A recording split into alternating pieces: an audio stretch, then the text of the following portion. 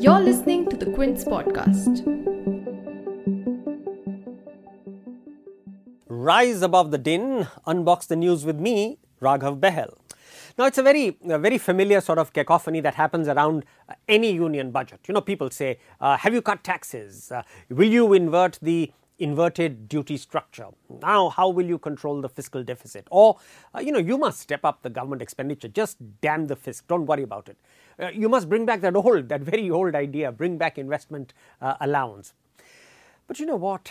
This time, the funk is deeper. It's sort of elemental. It's virtually gotten into the soul of India's economy. And therefore, if Prime Minister Modi genuinely wants to rejuvenate our economy, he's got to create trust. Trust. Trust for India's private enterprise, which accounts for 90% of the economy. So why have I put trust in all caps? Because it's an acronym, and that's something our very popular Prime Minister, he loves to coin all the time, doesn't he? So let's go. T is for trusting market forces. India's bureaucracy has always been very deeply suspicious of well-regulated markets, which is why they always love to micromanage. They love to try and get the outcomes that they want. I'll just give you some of these beauties, some of these examples. There is a monstrosity called the Anti-Profiteering Authority. Now, this authority is supposed to ensure that super profits, I'm putting that in quote marks, super profits, because that's exactly what this is, super profits created by the new GST regime are disgorged from corporations. Now, can you believe that?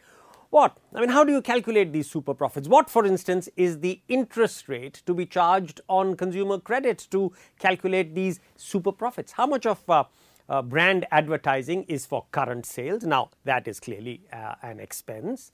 And how much to create future customers? Because that's strictly an investment. Now, there are literally a million such questions which are irresolvable ab initio. But what the consequences are when you let inspectors free with these irresolvable contradictions or questions?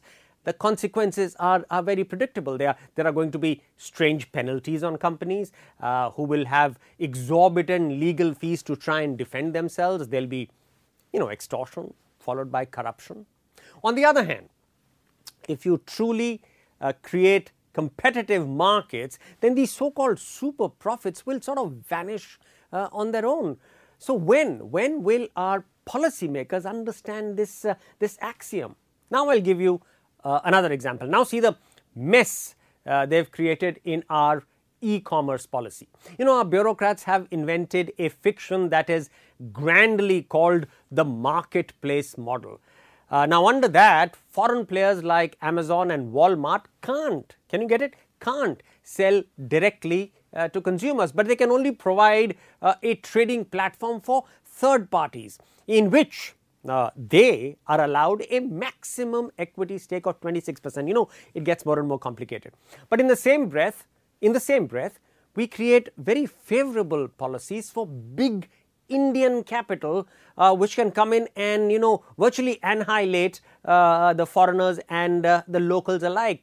Somehow that is fine and noble. Now I'll give you another example which is literally my favorite.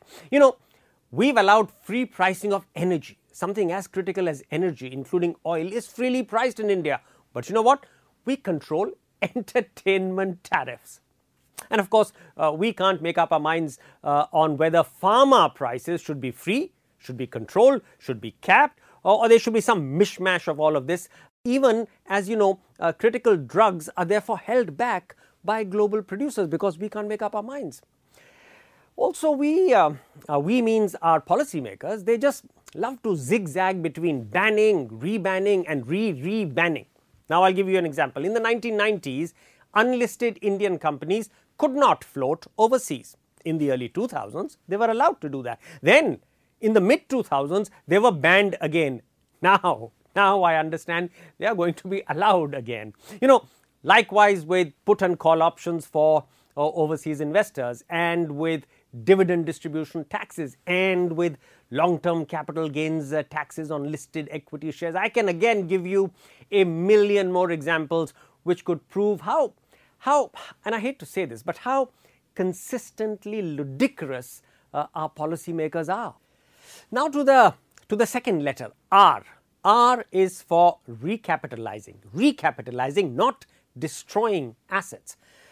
But, we've allowed one systematically important asset after another to go bankrupt when we should have rescued each one of them. It began with ILFS, but then it spiraled into DHFL, into other real estate companies, into Jet Airways, into PMC and whatnot. Now, I've been writing and I've been shouting until I've literally gone blue in the face.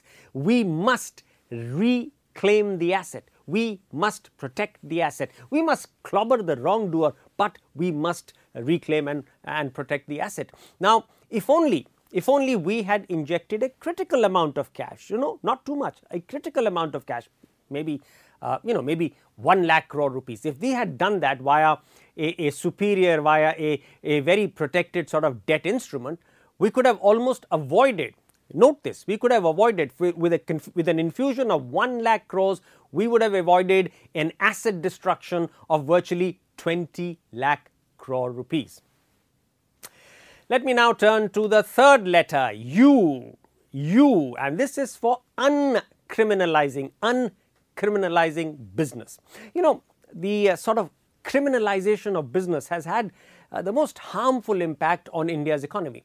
Here are just a tiny number of illustrative examples from what actually if you start digging into the details is actually an embarrassment of riches. There's been so much criminalization of business, but here are some of these handful of these examples. Now look at Rashesh Shah. Rashesh is a much celebrated first generation entrepreneur. He's a former president of FICCI, but he is publicly hauled in an enforcement directorate summons which could be entirely misconstrued. Should not perhaps a discreet inquiry have happened before his fair name was tarred in such a public manner? Now look at what happened to Ravi Narayan and to Chitra Ramakrishna, both of them very pedigreed professionals who virtually created the National Stock Exchange, but they were virtually treated like common criminals in a case which is a very highly technical case regarding alleged stock market manipulation. Now look at the case of Jagdish Khattar. Now Jagdish Khattar is an ex-IAS officer. He's also the very much fated former CEO of Maruti. Now he encountered a business failure in his post-retirement venture. Instead of being given the benefit of the doubt, he is thrown before the CBI in a corruption case.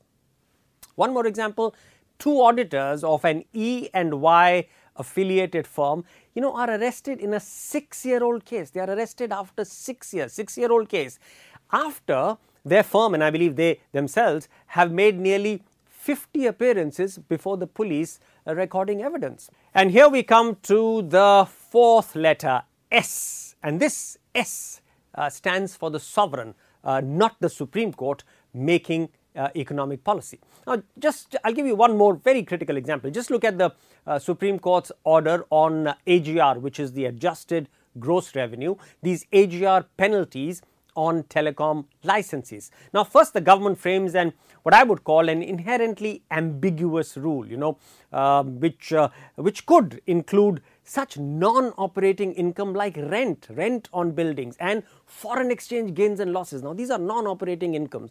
They create that definition in calculating the shareable operating revenue. Look at that word, operating revenue of a telco, but that includes such non-operating items. Now, when the Supreme Court upholds that ambiguous definition, and this ends up inflicting a 1.5 lakh crore levy, this almost threatens the viability of critical telcos. The government, instead of exercising its sovereign duty to clean up these policy mistakes, the government just goes quiet. Now, what's worse is when an unintended impact of nearly 3 lakh crores, get this right, unintended impact of nearly 3 lakh crore rupees is inflicted on non-telcos. That's like oil and gas companies and television cable operator companies. These people hold telecom licenses. But even when they are threatened with a 3 lakh crore levy, it's unintended. The government, sort of instead of quickly dousing this, what is clearly an egregious error, the government simply fiddles while, to use that old phrase, fiddles while New Delhi, well, of course not Rome, New Delhi burns. Now, there are numerous examples of a similar abdication by the sovereign before very devastating court orders. Now, the Modi government needs to buckle up and take ownership of its policy mistakes, correcting them in time rather than watching unmoved from the sidelines. And the last letter, T again, T. This is for tax terrorism. Just one little phrase, just kill it. Kill tax terrorism. So to repeat, if we want to revive India's economy, budget or no budget, we need to create trust. That's T for trusting market forces, R for recapitalizing and saving assets rather than destroying them, U for uncriminalizing business, S for the sovereign proactively correcting its policy mistakes rather than leaning on the Supreme Court, and finally T for tax terrorism, just kill it. Thanks for listening. Tune in next week for another episode of Raghav's Take.